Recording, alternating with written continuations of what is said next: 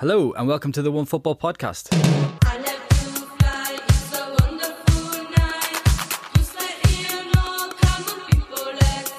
And to think there are people out there who still say the Premier League isn't the greatest league in the world.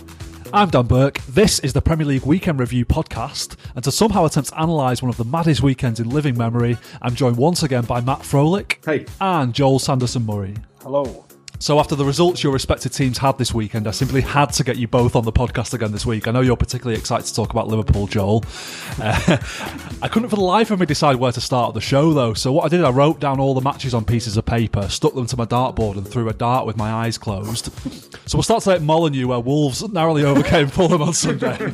No, just kidding. We will, of course, start at Villa Park, where Premier League champions Liverpool were subjected to a 7-2 shellacking by Aston Villa. 7-2. Joel, what the hell happened to your boys? Was the grass really that long at Villa Park? It's a fair point. That's what it's all down to. I've tried to sort of come to peace with it and analyse it and try and find out what the fuck happened, but I still can't really come to an answer. I think it was just one of them that it was just dead funny.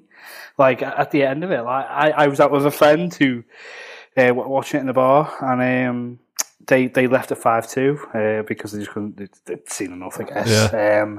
I stood there till the end with a pint by myself, staring into the abyss, getting all my posts forwarded to the abyss. But it was. I think that there are a few things. Sorry for going on a bit of a tangent on it, but I think there's been a bit of a complacency around Liverpool since maybe even going back to February. I think back to the Watford game where Liverpool lost 3-0 and ended all unbeaten hopes and all that kind of thing. I think Liverpool just got that used to winning. It just became a bit too easy for them, which sounds mad to say, but then the stats back it up. You know, they'd won 26 out of 28 before lockdown, and obviously they have a bit of a poor form after lockdown, but then you put that down to, you know, you've won the league, and, you know, you take the foot off the gas a bit. Then maybe, and I guess we'll see over the coming weeks when football comes back after the international break, whether this is a trend or whether this is, you know, just a bit of a one-off. I think it could be a good thing for them in a way, because there's nothing like getting twatted 7-2 to make you reset and have a little think on that. But I think there's something on this that maybe I think that affects the whole Premier League, is how much of the Sunday league football has become now with no fans in the stadium, and the situation that we found ourselves in, because, you know, I kind of think when you're in a game like this, you can turn it around by the mood of the crowd. So when Aston Villa go 3-1, I knew then that Liverpool weren't going to get back into this. It just wasn't going to happen. Villa were absolutely incredible. Their game plan worked to perfection. I've not seen a team press and bully on midfield like that, and I've not seen anyone make fools of Virgil van Dijk and Joe Gomez like that, you know, for seasons. But their crowd maybe would have be bouncing and would have got nervous in this situation, and I think we're seeing this with the just bizarre results we found even before this. Like, this is the craziest of crazy, but Man United lost 6-1 at home the game before this. Man City lost 5-2 to Leicester like the week before.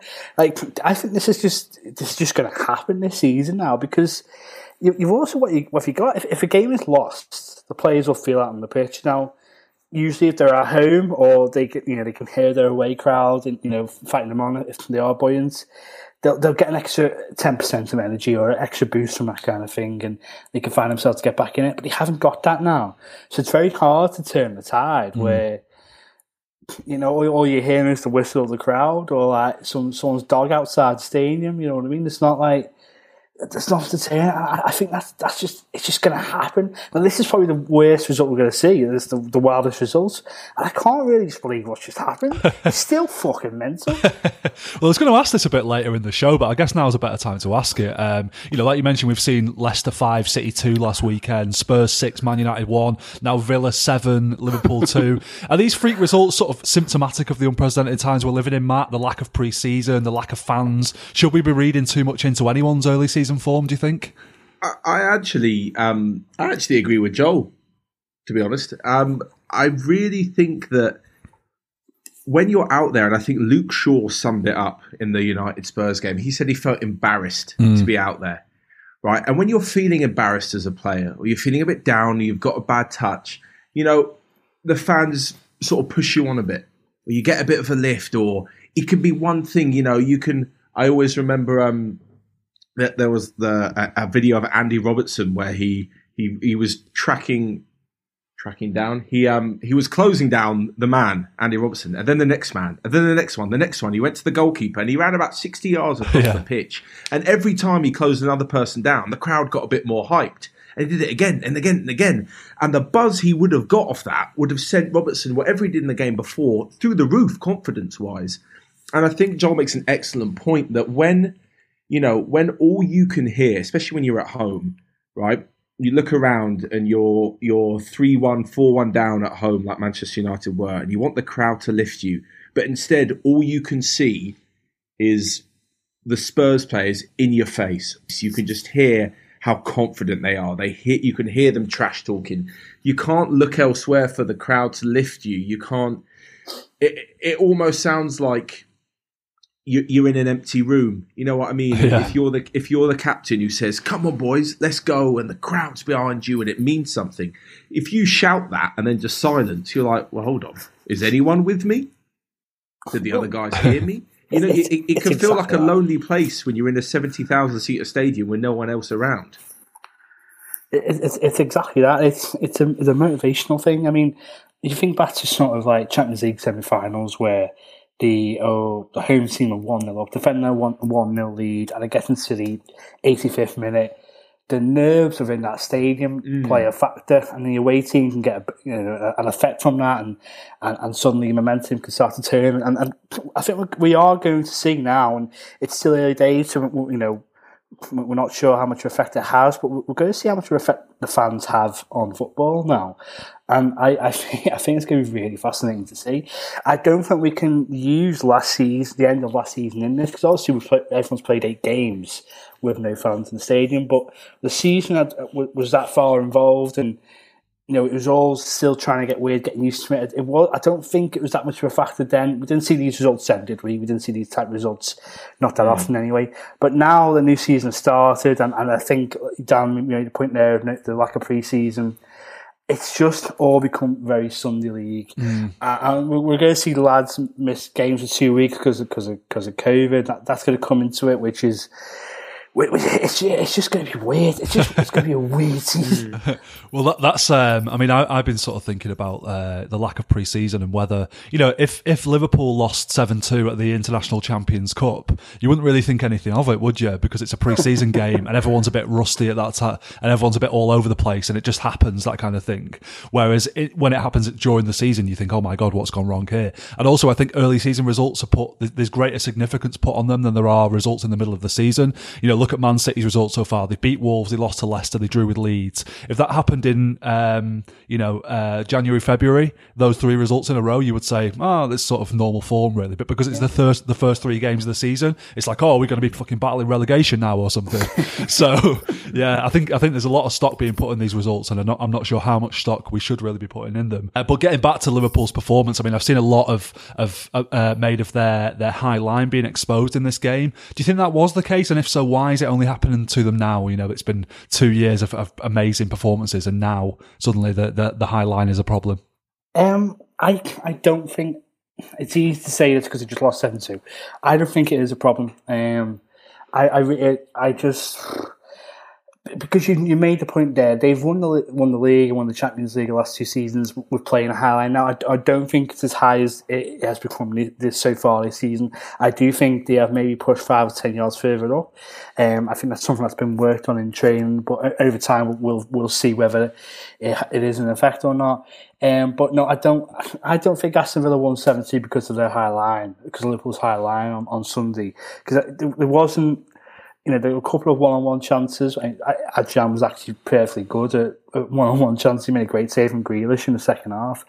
But it wasn't like they knocked the ball over the top, 1,000 times and the runner was on. was something systematically wrong with what was in front of the defence. The defence didn't play that well at all. Gomez was horrendous, for example, and Trent wasn't great. But the pressing just wasn't good from the front on Sunday. We can all, it's easy to point fingers at the high line because that's just the easiest go-to, but this high line's won Liverpool what they've won over the last 2 seasons. It just maybe needs a bit of tweaking now because I think they're trying to move forward and play a bit higher up because they want to put more pressure on teams. It worked fantastically well against Arsenal the game before. You saw how high we were pressing. I just think it was a systematic thing on Sunday. I couldn't name you anything that the midfield did. I don't think Sack came out there, Naby Keita did not make a tackle all game and made one interception. I think that's maybe telling. I think Diogo Jota had a great game, but I also noticed how far wide he was playing. Every time the ball came to him, he was out with white on his boots. He was placed on the byline every time. But the thing is, when Sadio Mane plays there, Sadio Mane is basically a third striker. Salah, Firmino and Mane, they all play very tight to each other, almost like a defence in how narrow they are together. Jota just wasn't that. And obviously, he just knew it was his first start for the club in the Premier League. He's obviously just not used to the way we play yet. And I think that's a factor as well because Villa could break away easy because the space was there. I don't necessarily, this wasn't necessarily down to the highlight, I don't think. It's interesting what you say about the midfield, though, because that is exactly what went wrong for City last season and it's still going wrong this season. So it's interesting that Liverpool kind of seems to be suffering the same problem. I mean, after City's defeat to Leicester last week and now this, I was thinking, Matt, could it be that pressing high up the pitch is kind of a trend in football that teams are working out how to play against? You saw the death of tiki-taka a few years ago. Could it be the death of the high press? I don't think it's necessarily the death of the high press. I just think Liverpool weren't doing it as a unit. That's what you have to remember. The high press is all well and good, right, from the defence to stand on the halfway line, if the midfield isn't then letting John McGinn turn and play 40-yard balls over the top. Because there's no point in the team in the defence running up if the midfield aren't then going to stop the long ball over the top. The whole point is that you make the pitch as small as possible, that the Liverpool midfield can push up and stop the Aston Villa midfield turning, getting on the ball, playing the balls through, and you're effectively just squeezing to the point where they just smash it long and the likes of Van Dijk can deal with it. And I think it was really fragmented from the midfield to the attack. And I think, again, maybe, it is the first 45 minutes or first 90 minutes for Jota in the Premier League shirt for Liverpool. And he didn't quite understand the system, or you could say that Keita and the sort of makeshift midfield wasn't quite on it. For whatever reason, they just weren't doing it as a team, and I think that presents Klopp with more problems, but also something to work on. Because when the press works, it looks absolutely brilliant. I mean, I know we're going to get onto Tottenham shortly, yeah. But, it looked absolutely fine. And I just think that there was really something, it just looked like they weren't quite aware of what they were doing within regards to the bigger picture of how the team were meant to be playing. You can win your one-on-ones and this and that and the other, but when you're not playing as a team or as a unit altogether, it just looks so amateurish. And I think that was the problem. There were times that the perfect example was Grealish's goal. Was it the 7th, the last goal? McGinn turned about 2 people too easily. Far too easily, right? He turned, the game was open up, and he hit a ball into a load of space beyond Trent Alexander-Arnold, who also missed the ball. And then Grealish ran through and scored.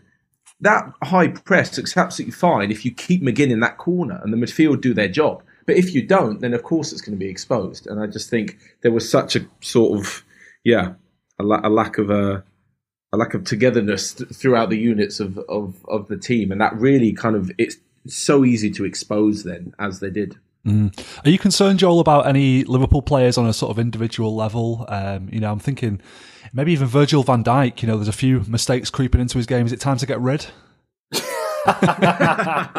What a question. Get him sold. Maybe we need to bring Sam Allardyce in, do some defensive coaching. I know we'll come to that. I can't sit here after my team just got beat 7-2 and say I'm not concerned at all. But I do think maybe it is just a little bump in the road. But as I sort of alluded to before about maybe complacency, maybe stepping in. I think that's been the case because of how good they've been. I think that's maybe been the case with a lot of players, including Van Dijk. I think Van Dijk in the past has looked offended every time he's been forced to do any defending. Because he's never had to do that much, to be honest, since he's arrived, because he's been that good down the other end. And I think maybe they need to be brought down to earth a little bit, which a 7-2 fashion should do. And maybe it just needs to be a bit more humble. I think that's what we need to see, because the worst thing about Sunday was it's not something we've seen at all with Liverpool under Jurgen Klopp. The attitude just wasn't there after they were getting beat. They did believe they can get back into it, because they were insisting on attacking, insisting on going forward, and they looked confident enough to keep trying to do moves, but they just didn't. I can't quite think of it. They just didn't look as motivated as they usually do, and I guess because they've already climbed to Everest, they've already got to the top, and now it's kind of like, well, where do you go from here? But this is now the job of Klopp and his management staff have to do is to get them motivated again. And we'll have to see when he comes back. There's nothing like a Merseyside derby to get you back on the level. I mean, maybe they're even looking at the way City are playing and subconsciously thinking, well, we don't need to be at our best every week to win the league this year. Maybe that's sort of crept in a little bit. I think you're absolutely spot on there, to be honest with you, because obviously, as I said last week on the podcast, I've been under the illusion of the last 3 seasons, that we need to get to 100 points to beat City to the league. And obviously City started the way they did, and obviously the Leeds game happened before Villa, so the City have already dropped 4 points. Yeah. And you're like, Liverpool fan, I absolutely could see that. Liverpool probably thinking, okay, maybe we need to get to 85 to win the league. You know what? We're probably at a situation where Liverpool City will still win the league, I think, but the team who wins it will probably only get 85 points to win it, because it's going to be that wild. Yeah. Well, let's talk about Aston Villa, though. I mean, they've had a great transfer window. Dean Smith's been doing a fabulous job so far this season. Do you think they've genuinely turned a corner, Matt? I actually think they do. And normally I'm not so friendly towards the newly promoted teams, especially when they go and spend a lot of money, or the second season teams. But I really think they have, and they've added some real quality. I think Ross Barkley's absolutely fine playing for Chelsea. I don't think he looks out of place at Chelsea. I don't think he gets into the first team, but I don't think he looks out of place. And they're a Champions League side. So him going into the team that finished 17th is a massive upgrade. Hanging on to Jack Grealish, for me, is the biggest piece of business Aston Villa have done. And signing him to a new deal on top of this as well. And I really think they've turned the corner. They seem to have ridden their luck at stages last year. They spent a lot of money. They didn't have the quality. I think Grealish was the guy that literally kept them up. They stayed up by a point. And now they've sort of pushed on, which is it's a good plan. They haven't just sort of rested and thought, you know what, we're going to be better just because we are. They've really made some good signings. And I think I always say with the promoted teams that you either stick with the guys that got you there, and you reward them and you trust them and you're faithful to them, or you realistically say, we need to be better. And once you stay up, by the skin of your teeth by 1 point, Dean Smith says, we need to be better. I know the players who have got us here, and I know this and that, and they were with me in the Championship and they remember the old days, but screw that. That's not going to keep you up in a division or help you push on. And I'm really impressed by the level of quality they've brought in.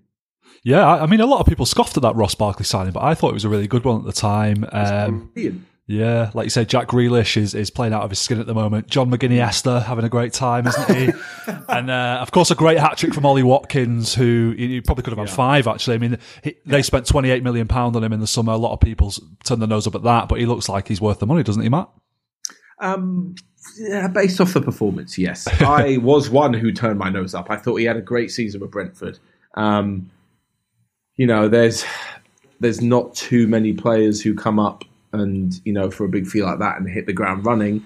I would point at Timo Pukki's fantastic start last season for Norwich, and then I think he didn't score for the rest of the season after scoring 5 or 6.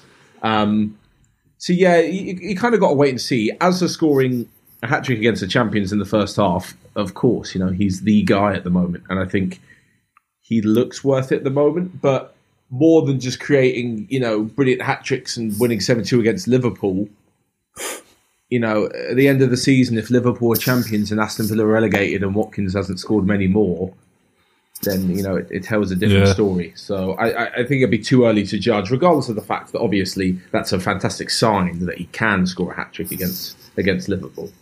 Well, I chose a perfect weekend to finally invest in a British VPN, and one day I'll be able to tell my grandchildren that I once watched an episode of Match of the Day where Manchester United won, Tottenham 6 was only second on the running order. I think the best way to discuss this game is by going through it chronologically. So, Matt, how were you feeling when Spurs went 1-0 down to a penalty after 40 seconds?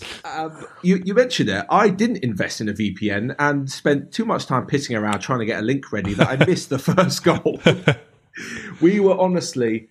I do not know a Spurs fan, from my friends, my family, Twitter, anyone who didn't say, who wasn't saying there won't be a penalty. Everybody said Spurs away at Old Trafford, penalty, Fernandes. And I just thought, you've got to be joking me. 30 seconds in. It was like, I was talking about the other day, it's like the Premier League hired one of the WWE script writers for this season and just went, you know what, things are going to go mad and The Rock's going to run down the tunnel at half-time. By God, that's Mike Dean's music. Exactly. So he's just going to come and lay the smackdown on someone. I just think it's almost like a sort of over-elaborate theatre production. You go, you know what would be funny? If Spurs give away a penalty first minute, then win 6-1. Yeah, that'd be for the crowd.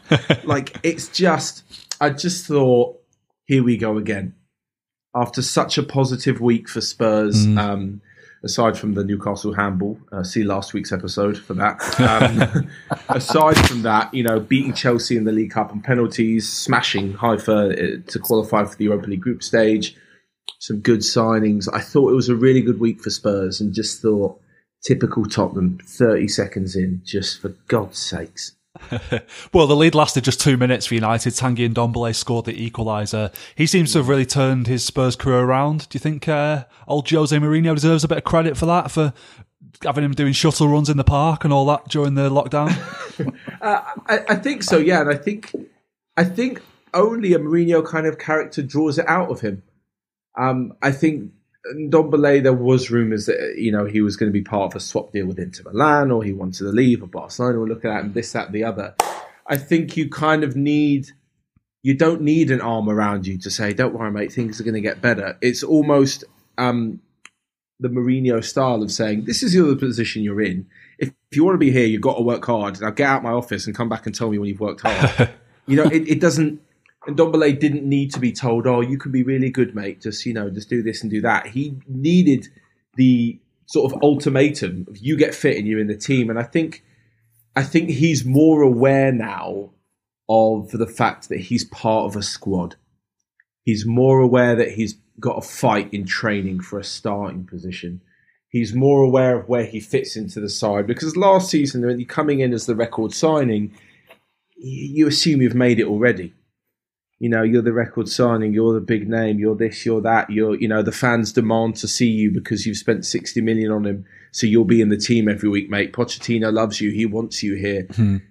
It's not like that anymore. To Jose Mourinho, who didn't sign Ndombele, he's just another player that he's inherited when he walked into Tottenham, and he's got to show him all over again that he's the man to be picked, because Mourinho owes him nothing. Mourinho didn't ask him to come. Mourinho didn't bring him in from Lyon. So, if he says, I don't like you, Tanguy, he's got to get on with it. So I think that kind of almost ultimatum has really given him a kick up the arse. Yeah. I mean, that's equalising goal. I think it's fair to say United's defence had a shocker on it. It's a weird header from Eric Bailly, then Harry Maguire and Luke Shaw doing the best Laurel and Hardy impression. In fact, Maguire seemed to drag Shaw to the floor when he had the chance to clear it, which is one of the funniest things I've seen on a football pitch for a while. Joel, do you think it's time for United fans to start seriously worrying about Maguire, and was it a mistake to make him captain? He's probably... out of that team, and I think it says more about the team than does about Maguire, is that he's probably the most standout captain. And maybe throw David De Gea in there, but he's a goalkeeper. Goalkeepers should never be captains. But he's probably the one who he looks to me as the most captain-like in that team. I think that just says they lack a lot of leaders in there. But I think it is time to start getting seriously worried about him. Let's forget his fee for a second, because fees are crazy in this time anyway. But obviously, he comes into Man United to solve their defensive issues and become the next Rio Ferdinand, the Nemanja Vidic, whatever. And he's never looked to me at any stage at Man United like a Man United defender should do. Like, he's never looked like a title-winning defender. He's never looked on the level of Virgil van Dijk, for example. He's just always looked like, Leicester City, top 8th place in the table, maybe, let's say. Probably his level, probably as high as it gets. He has a very good World Cup, and I think that's why Man United spend the money they do on him, I guess, and bring him in. I just think the issue of him is maybe the way they play, where they do have, they do leave a lot of space behind, where he's got to do a lot of running to get back into position, and I just don't think he's the quickest. I think that's maybe where he has a bit of an issue, but he makes his centre-half his partner look bad as well. Like, Bailly's probably the best defender at that club. He has injury issues, and that's where him getting into the team comes from. The problem comes from. But he always makes Bailly and Lindelof look bad, and I think Maguire's the issue there. There's a lot of memes that go around every time Maguire plays, and I think sometimes that's a bit harsh. But he's out of the scene of the crime far too much now, and. I think this is going to be a bit of a funny issue now for everyone else anyway. Yeah, I mean, of course, City were also linked with Maguire when United signed him, and with every passing week, it gets more and more baffling what Guardiola saw in him to think that he'd be the sort of player that City would want. I think Guardiola's record of buying centre-halves is fantastic, though. So yeah. I think it was the fourth goal. There was a rarely spotted double nutmeg as well, which I enjoyed. But the United's defence weren't the only ones who had a shocker on Sunday. I had a bit of a shocker as well, in that, as well as missing most of the Liverpool game because I didn't think it'd be particularly interesting. I also missed the first 12 minutes at Old Trafford, and when I turned it on, it was already 2-1, courtesy of a lovely goal from Son. What happened to Son's hamstring injury, Matt? I think mind game Mourinho is back. Ooh.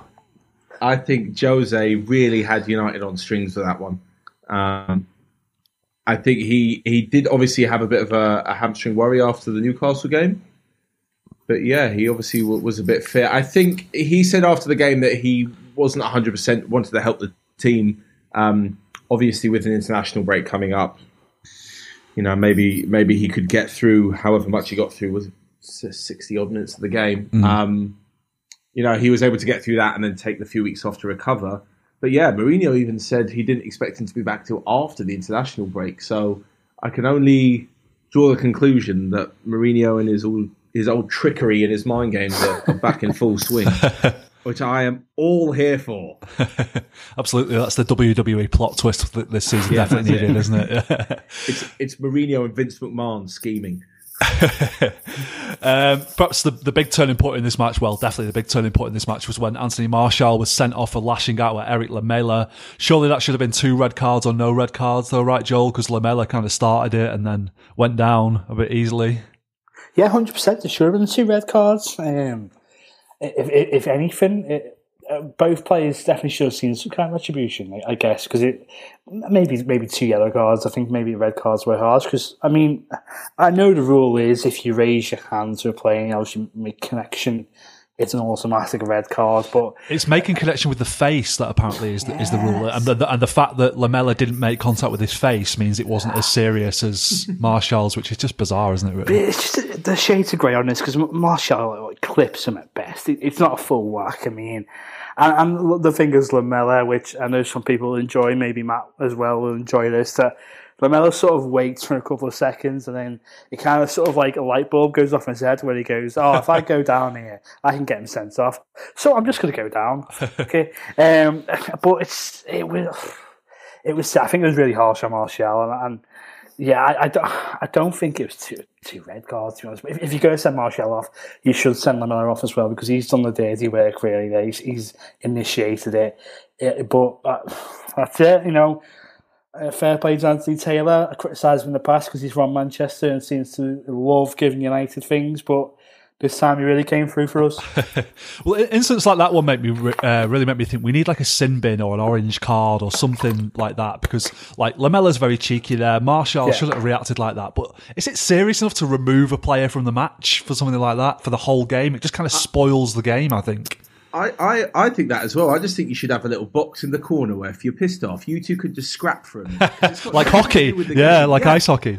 It's got what they're doing to each other. It's got nothing to do with the match. If you're seriously endangering someone's footballing ability by breaking a leg, or you're bringing someone down as a last man and it's got an impact on the game, fine. If you two just want to slap each other about for a bit in the stand, go on, have your fun, and come back when you're ready to play football. It's just got nothing to do with the game. So yeah, why not have a sin bin, or just say you two break it up. You're both being idiots, right? We both want to see this game, so just cool off for 2 minutes and then come back in. But yeah, I agree with Joel. If it's a red for one, it's a red for the other. If you're both pissed about being idiots, I mean, they're both stupid. Lamella's an idiot for doing it in the first place, but knew what he was doing, and Martial, needs to know better to react, not react like that. If there's one challenge that deserved a red in that game, it was Luke Shaw. Was outrageous. Was it Lucas Moura that he hacked down when he just ran away from it? It's like when you're on FIFA and you're just sort of frustrated, isn't it? And it looked worse as Shaw because it looked like it was the ultimate embarrassment.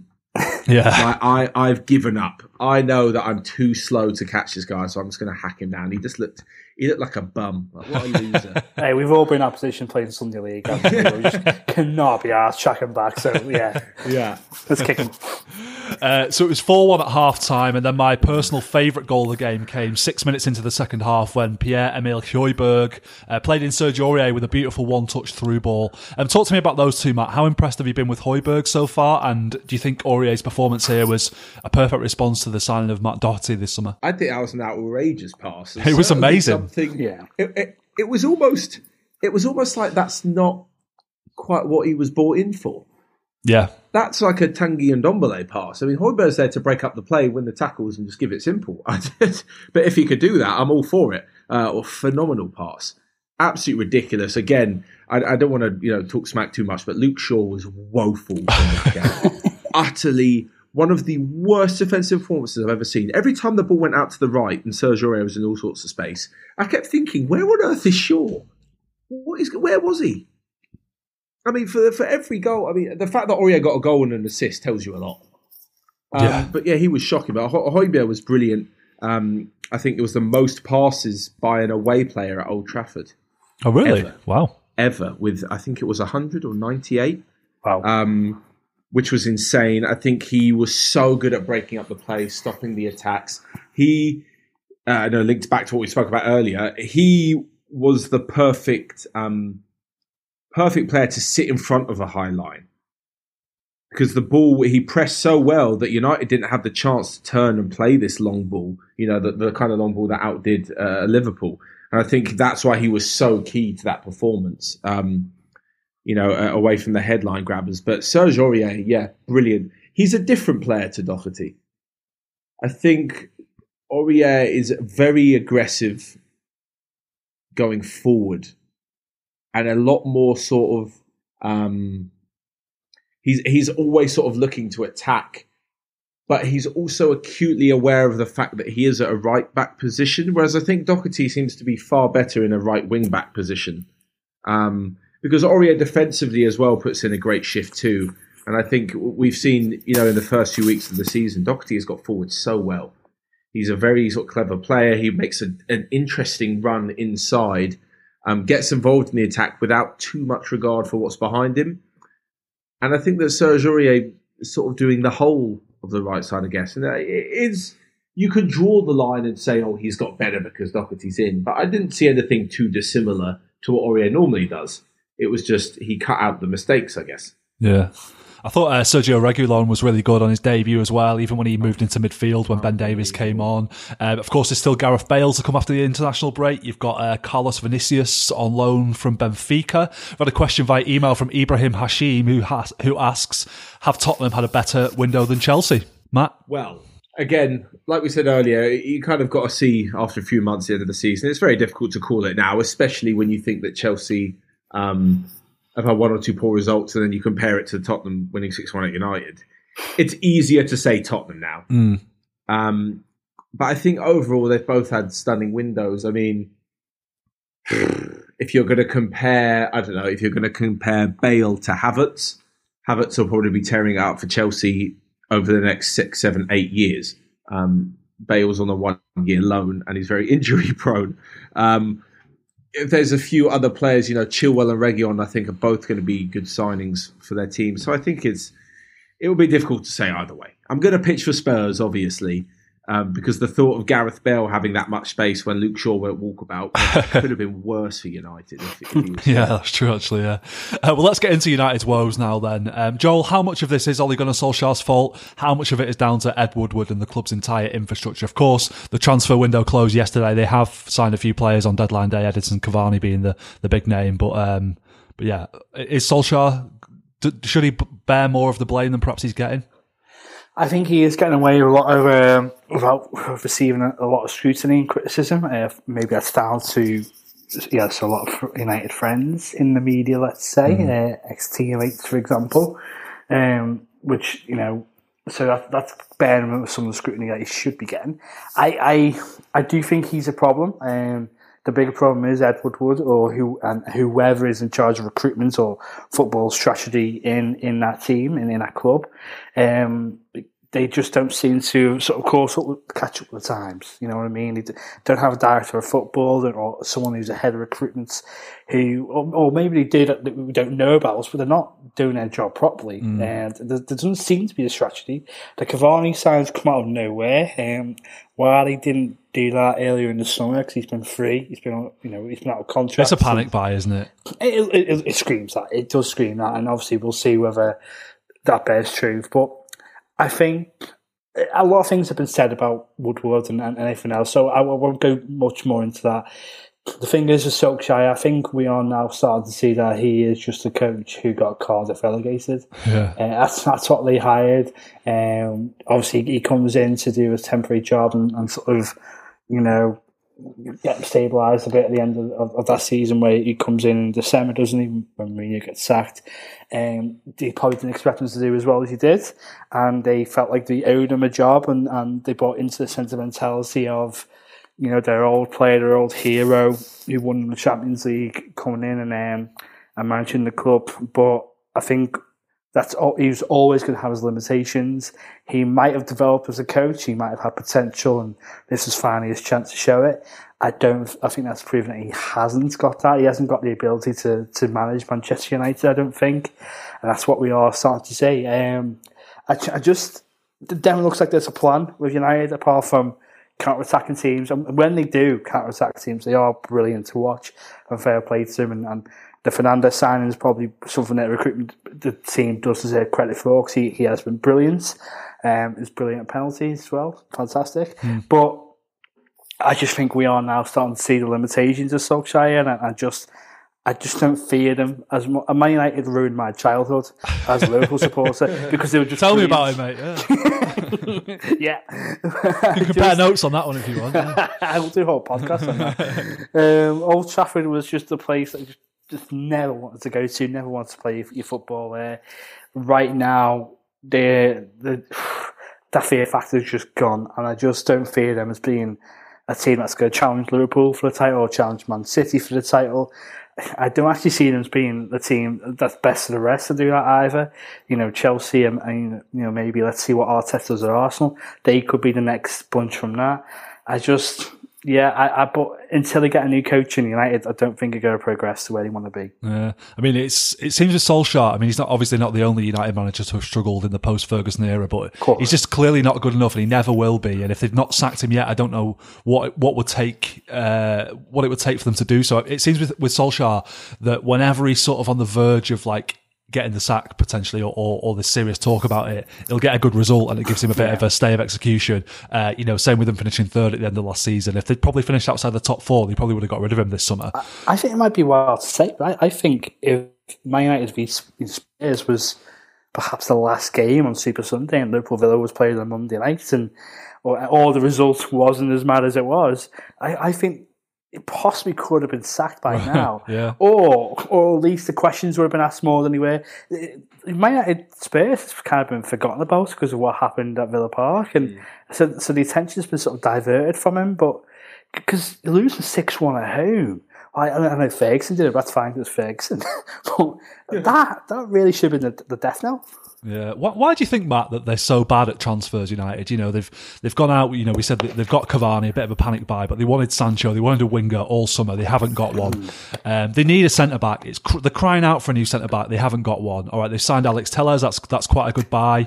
But why are they so bad at this? Maybe it has something to do with Ole Gunnar Solskjaer. I'm just talking about, people talk about a manager's pull. And you can't underestimate it. The amount of signings who say, I came here because of Lampard. I mean, for God's sakes, Lampard's 2 and a bit years into a managerial career, and he's managed to attract one of the best German prospects in the world in Kai Havertz. Right, in Timo Werner as well. Ziyech as well. He talks, I want to play under Lampard. Or Jose Mourinho is the guy. I want to play under him. Guardiola, Klopp. And I just don't think that kind of... that massive pull is there when it comes to Solskjaer. I don't. If you were to sit in a transfer room, imagine you're signing for United and Solskjaer comes in and give you his plan. I'm not sure I'd believe what he's saying. I can't think of anything. And I said this when Mourinho was appointed at Spurs. If any player comes to Tottenham and says, "Why should I join your club?" Mourinho walks in, balls out. Premier League winners' trophy medals around his neck, the Champions League trophy in one hand, La Liga in the other, sits him down on the table with his balls out and says, "This is why." Right? And the players say, "Oh, you know what? Actually, that's a pretty good track record. To be fair, mate, I'll join your club." You know what I mean? What's this the Amazon Prime behind the scenes? I would have loved to see this. Yeah, but you know what I mean. I can only imagine what Guardiola sold to Ferran Torres. Oh, I bet he gave him this whole presentation with nice little drawings and PowerPoint, slides and some cool animations. And it was this whole spiel about how he's going to develop, into the next player under Guardiola. And I bet he believed it. I just don't know what Ole Gunnar Solskjaer is going to tell a prospective player in the meeting when he calls him up. What's he going to say?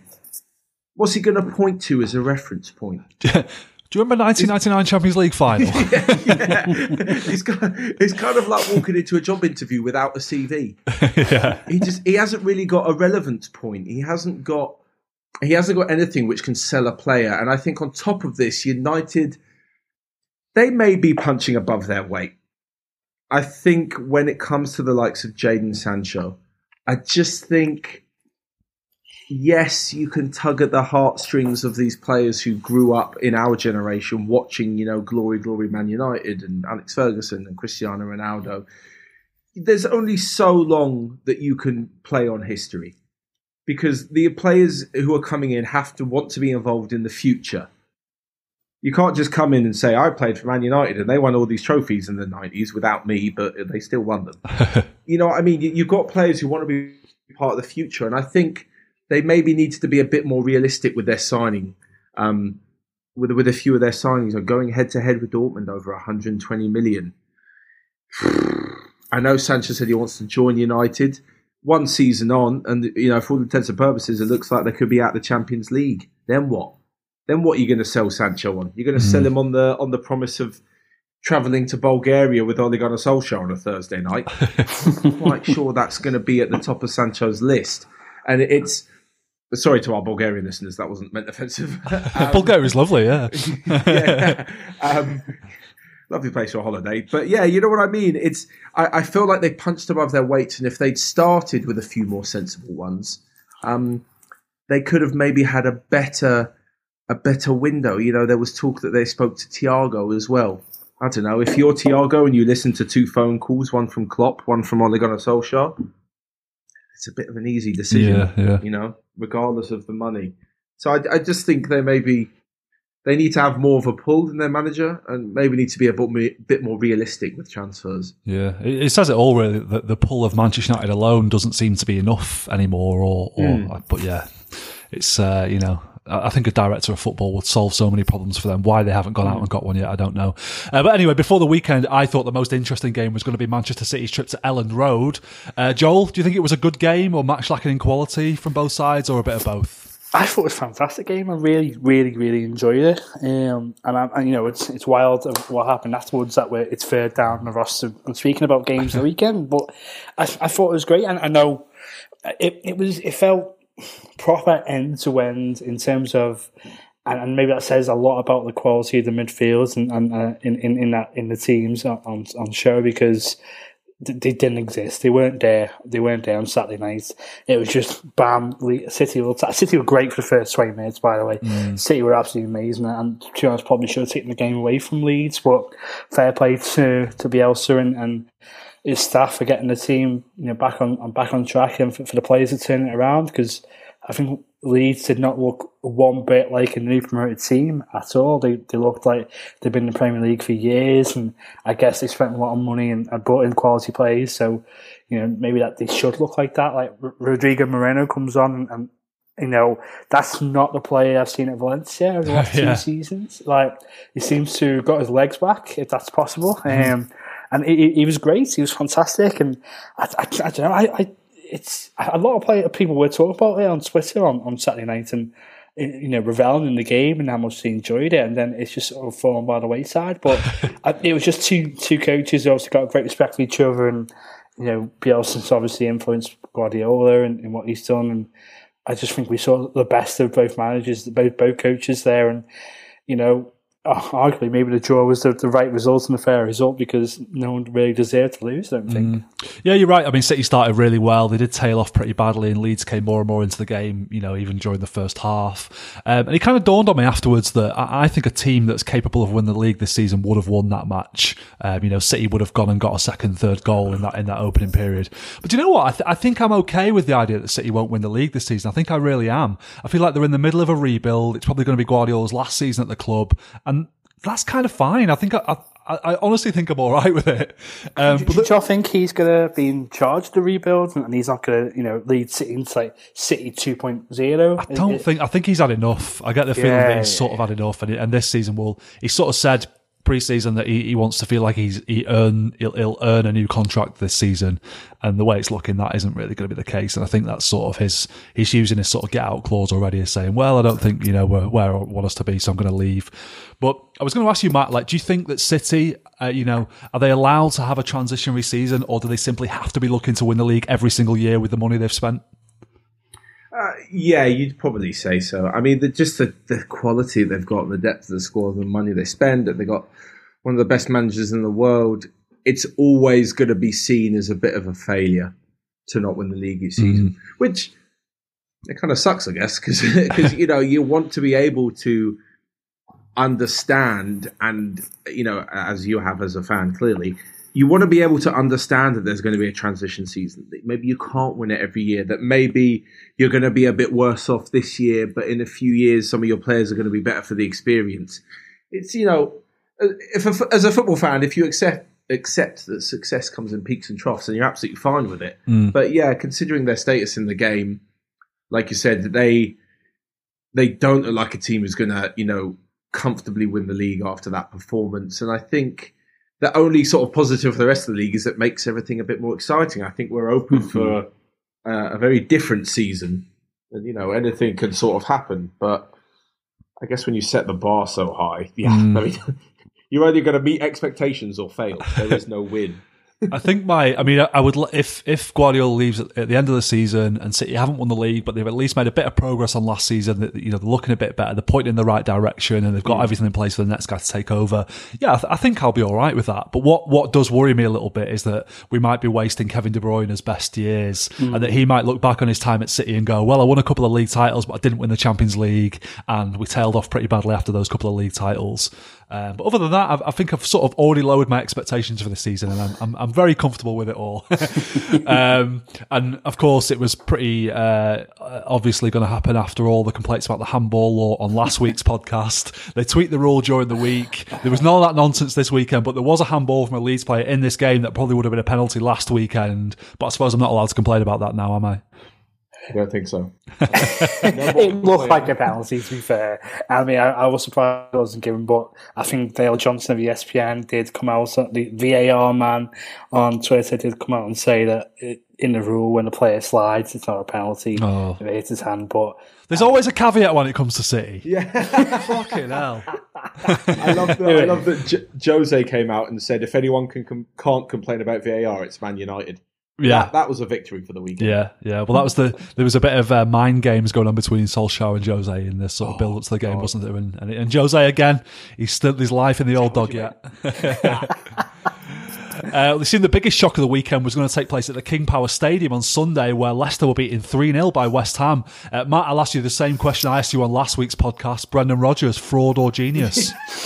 Well, it's 1 week later and they've lost, so fraud. Fraud, yeah. Brendan Fraudgers.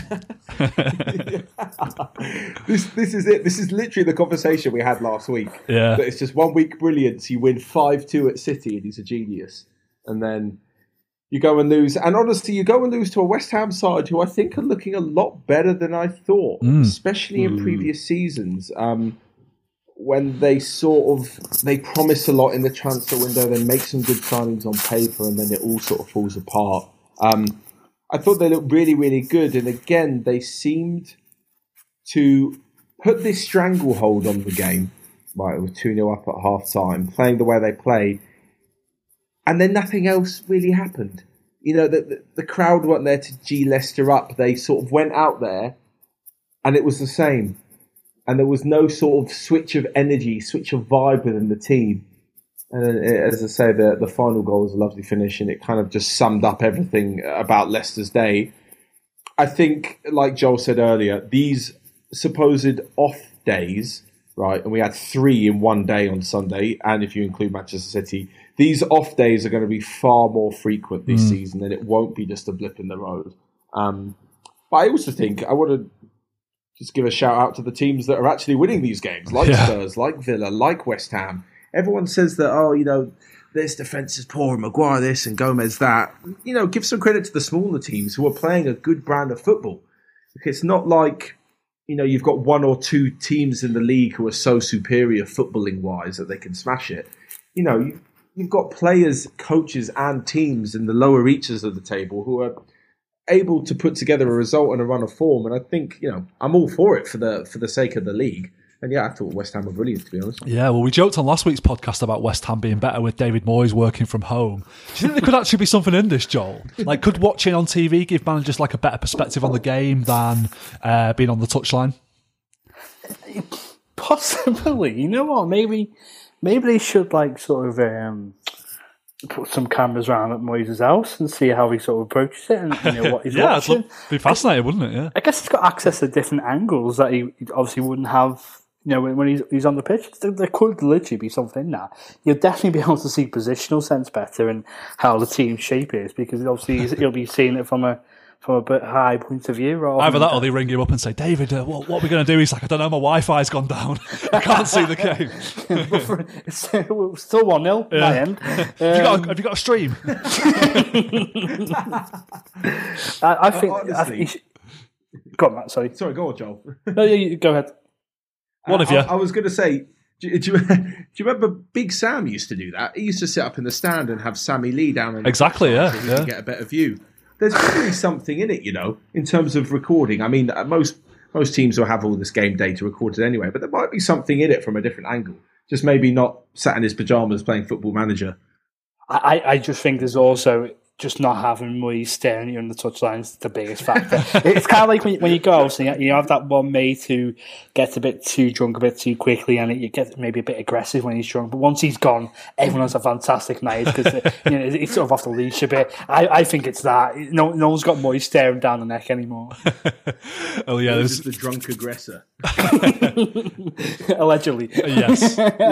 Allegedly. But we'll definitely say that. Great performance from Jarrod Bowen again in this game. Pablo Fornals also worked his socks off, and there was another goal from Mikel Antonio, who's a player I really love. I don't know if you saw his Match of the Day interview after the game. It really made me laugh, but they asked him, like, they said, what are you doing over the international break now? And he's like, I don't know, really. I've not really thought about it. They were like, I suppose you can't really, go to the pub with the pubs closing early. And he went, yeah, but there's a pub in my house. I thought a footballer genuinely made me laugh out loud. It was a weird feeling, to be honest. Yeah. What a season. One of the games that went under the radar a bit on Sunday was Arsenal's 2-1 win over Sheffield United. A couple of weeks ago, Sheffield United had John Egan sent off for a shirt tuck against Aston Villa. So why wasn't David Luiz sent off for almost the exact same foul in this game, Joel? What's Dale Johnson got to say about that one? Hey, you'll have to ask Dale. Because I thought it was a red as well. Yeah, I'm really surprised it wasn't given it. You just sort of, you get that feeling that a defender's made a foul or done something, and you have that 1 second burst of energy where you're like, it's going to be a red. It was just so surprising to see that wasn't happening. But God knows, we all claim we all want consistency, don't we? And I guess we got it with the handball last weekend, and then we complained about having consistency, and now we don't have David Luiz getting sent off for pretty much the same foul, wasn't it? And I can see why Chris Wilder was absolutely fuming. But I know we'll go and speak about it now, but the Sander Berge one was worse. Yeah. How did he not get sent for that? Yeah. Yeah, that's it. It's just so frustrating that even in the age of VAR, there's still so much inconsistency.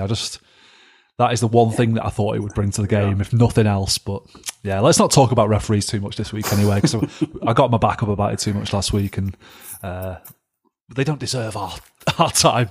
We'll talk about Arsenal, who were pretty pedestrian for much of this game. I've seen Mikel Arteta described as the Spanish George Graham. Do you think that's fair, Matt? Is his football a bit dull? Brutal. I'm not so sure it's a bit dull. I'm just not sure they've got the quality of player just yet. I think Arsenal will come good. They'll be a lot better. They've definitely got some exciting players. And I just think they're just kind of getting into the system. They seem to be a little bit one-dimensional in certain cases. And I think that's why they were crying out for someone like Husamawa to be an actual creative force in the middle of the park. Well, they've got Thomas Partey now. Do you think he'll be the man? That's the thing. They've got Partey, not necessarily creative, but certainly a phenomenal central midfielder. I think that is an unbelievable deal for them, for what he could do for both the defence and the attack. But yeah, for me, Arteta seems, it might be a little bit boring from the outside, right? But he's playing to the strength of his team. If he doesn't have an exciting creative team or is full of those players, then why would he try and play like that? That's managerial suicide. If he knows that he's got a few defensive issues, he might have to put an extra man at the back and go 3 or 5 man in defence. If he knows that he's got exceptionally quick forwards, which he does, and he might have to play a bit on the counter, then he's going to do it. I think there should be no shame when you're kind of starting out to really bring the best out of your squad and kind of add to it as he goes on. He's made a nice addition with Partey.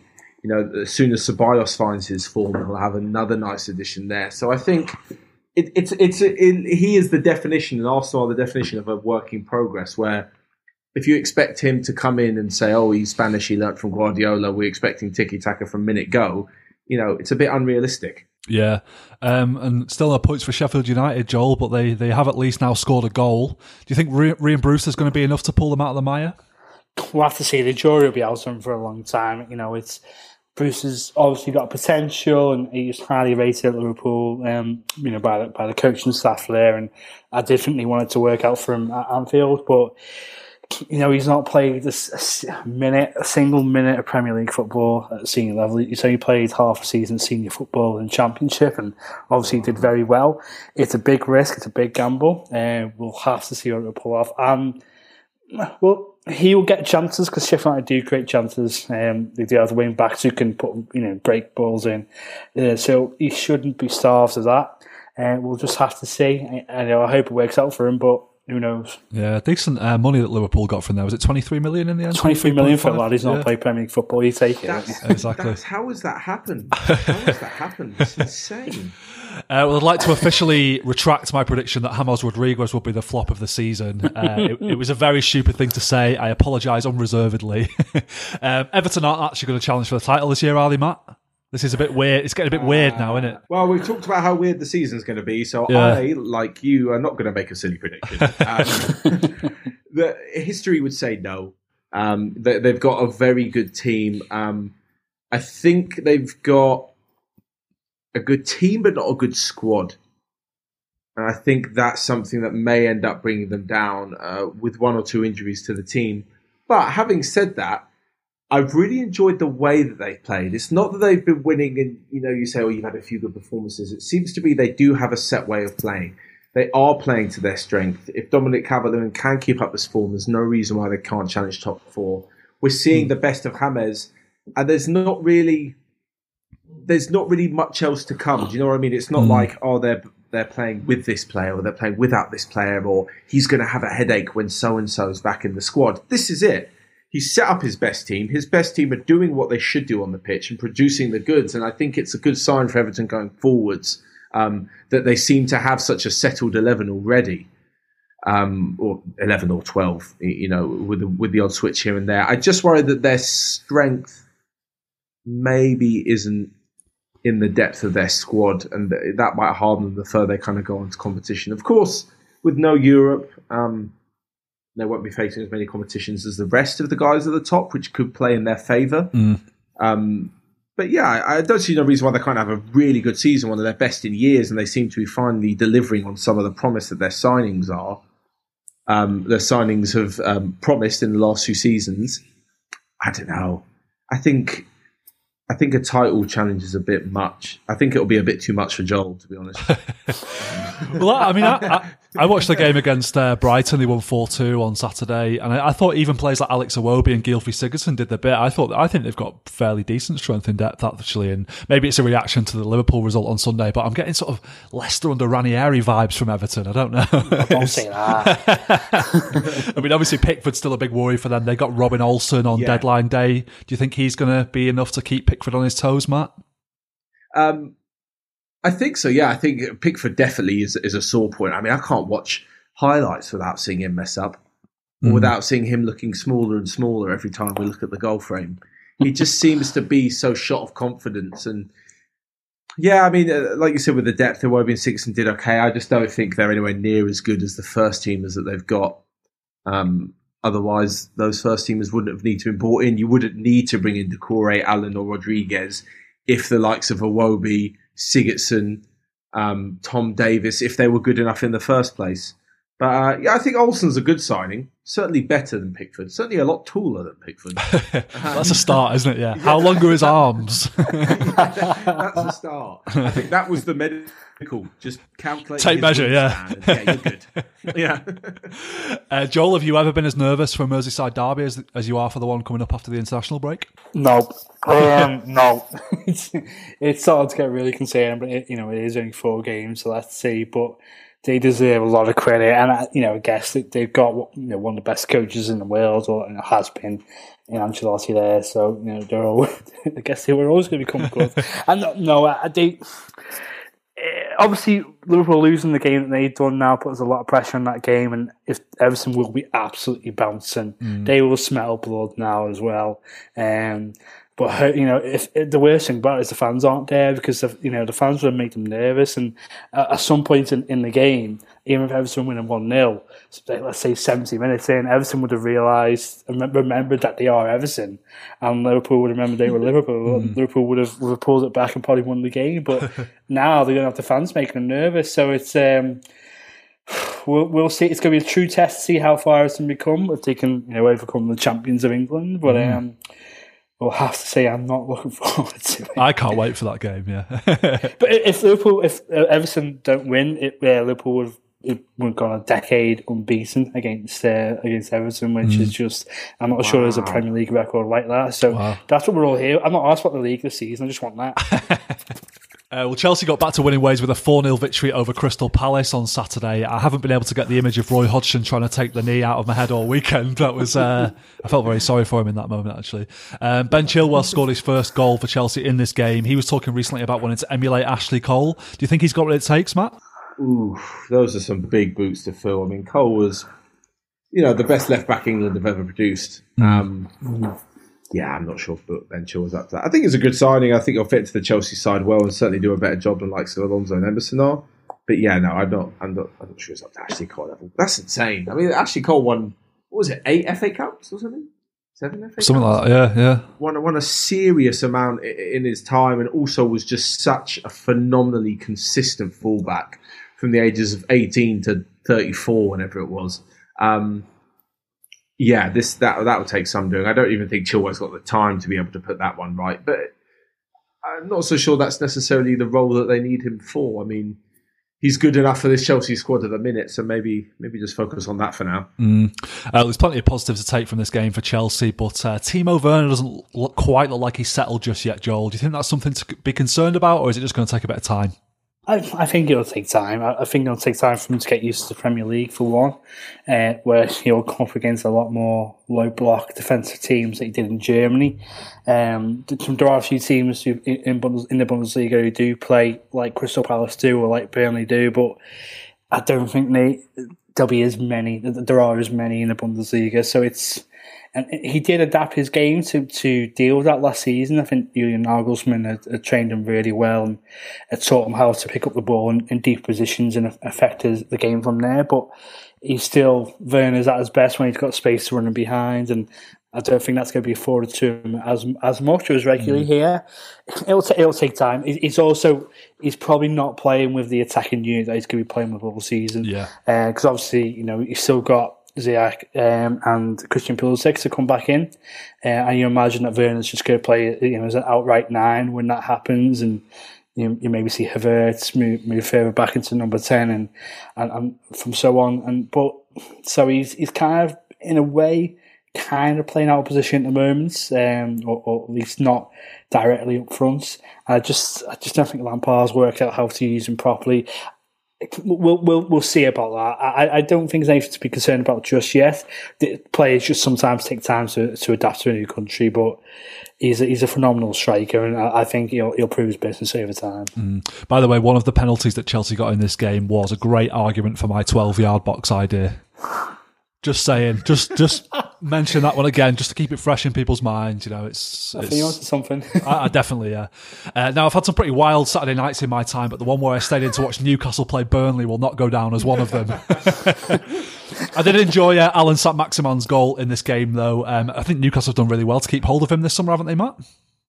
I think they've done well to keep hold of him, but I also think that I'm not quite sure there was the demand for another winger. I'm trying to think. Manchester United. Aside from United, I'm not so sure there were too many teams who were in the market for for a big winger, especially knowing that from another Premier League side he would cost a lot of money because of what he means to Newcastle. I don't really think there was too much interest in him. But yeah, he's phenomenal. He, for me, has got all the tools to be a top player in the Premier League. The way he takes on the man, the way he does it again and again and again, and the defender must think, oh, for God's sakes, please, just stop running me. And he does it every time, and he goes in all sorts of directions. And I think he's one of those who, oddly enough, needs to be in a good team for his effort to be vindicated. You know what I mean? There was a really bizarre stat about Kevin De Bruyne having a brilliant season last season. How many assists he would have got if City had taken more chances. Yeah. And I know there's lots of ifs and buts, and I don't want to be too disrespectful to Newcastle because Wilson's looked like a good signing this season. But imagine if you had a better striker on the end of all his hard work and not Joe Linton. Suddenly St. Maximin's posting double figures for assists. Right, his pass completion goes up, and he looks like a much more well-rounded player. So I think it's always difficult to judge because it's such a poor team. But the better Newcastle get, the more you'll see out of him, I reckon. Yeah, that'll be a key part of it. How do you rate Newcastle's transfer business overall then, Joel? Matt mentioned Callum Wilson there. He got 2 goals in this game, but if he gets injured, they seem a bit screwed to me. But I guess playing your teams, you lose the first striker, then the number one striker, they'll be buggered. But Man City have lost both of theirs, and they're doing okay. I'm just throwing that out there. Well, I haven't won 2 weeks. We'll see. Didn't want to. Didn't want to win. Yeah. I'm not interested in winning. Newcastle, I think they've had, probably one of the best transfer windows out of the Premier League. I think Ryan Fraser's a very solid signing. He's taken time to get fit, but this is a guy who was linked with the likes of Arsenal and Liverpool a couple of seasons ago because the assist he provides. He was doing serious numbers. I think Jamal Lewis, Liverpool will link with him as well this summer, and I was getting really excited about the idea of him coming in because I think he's got a high ceiling.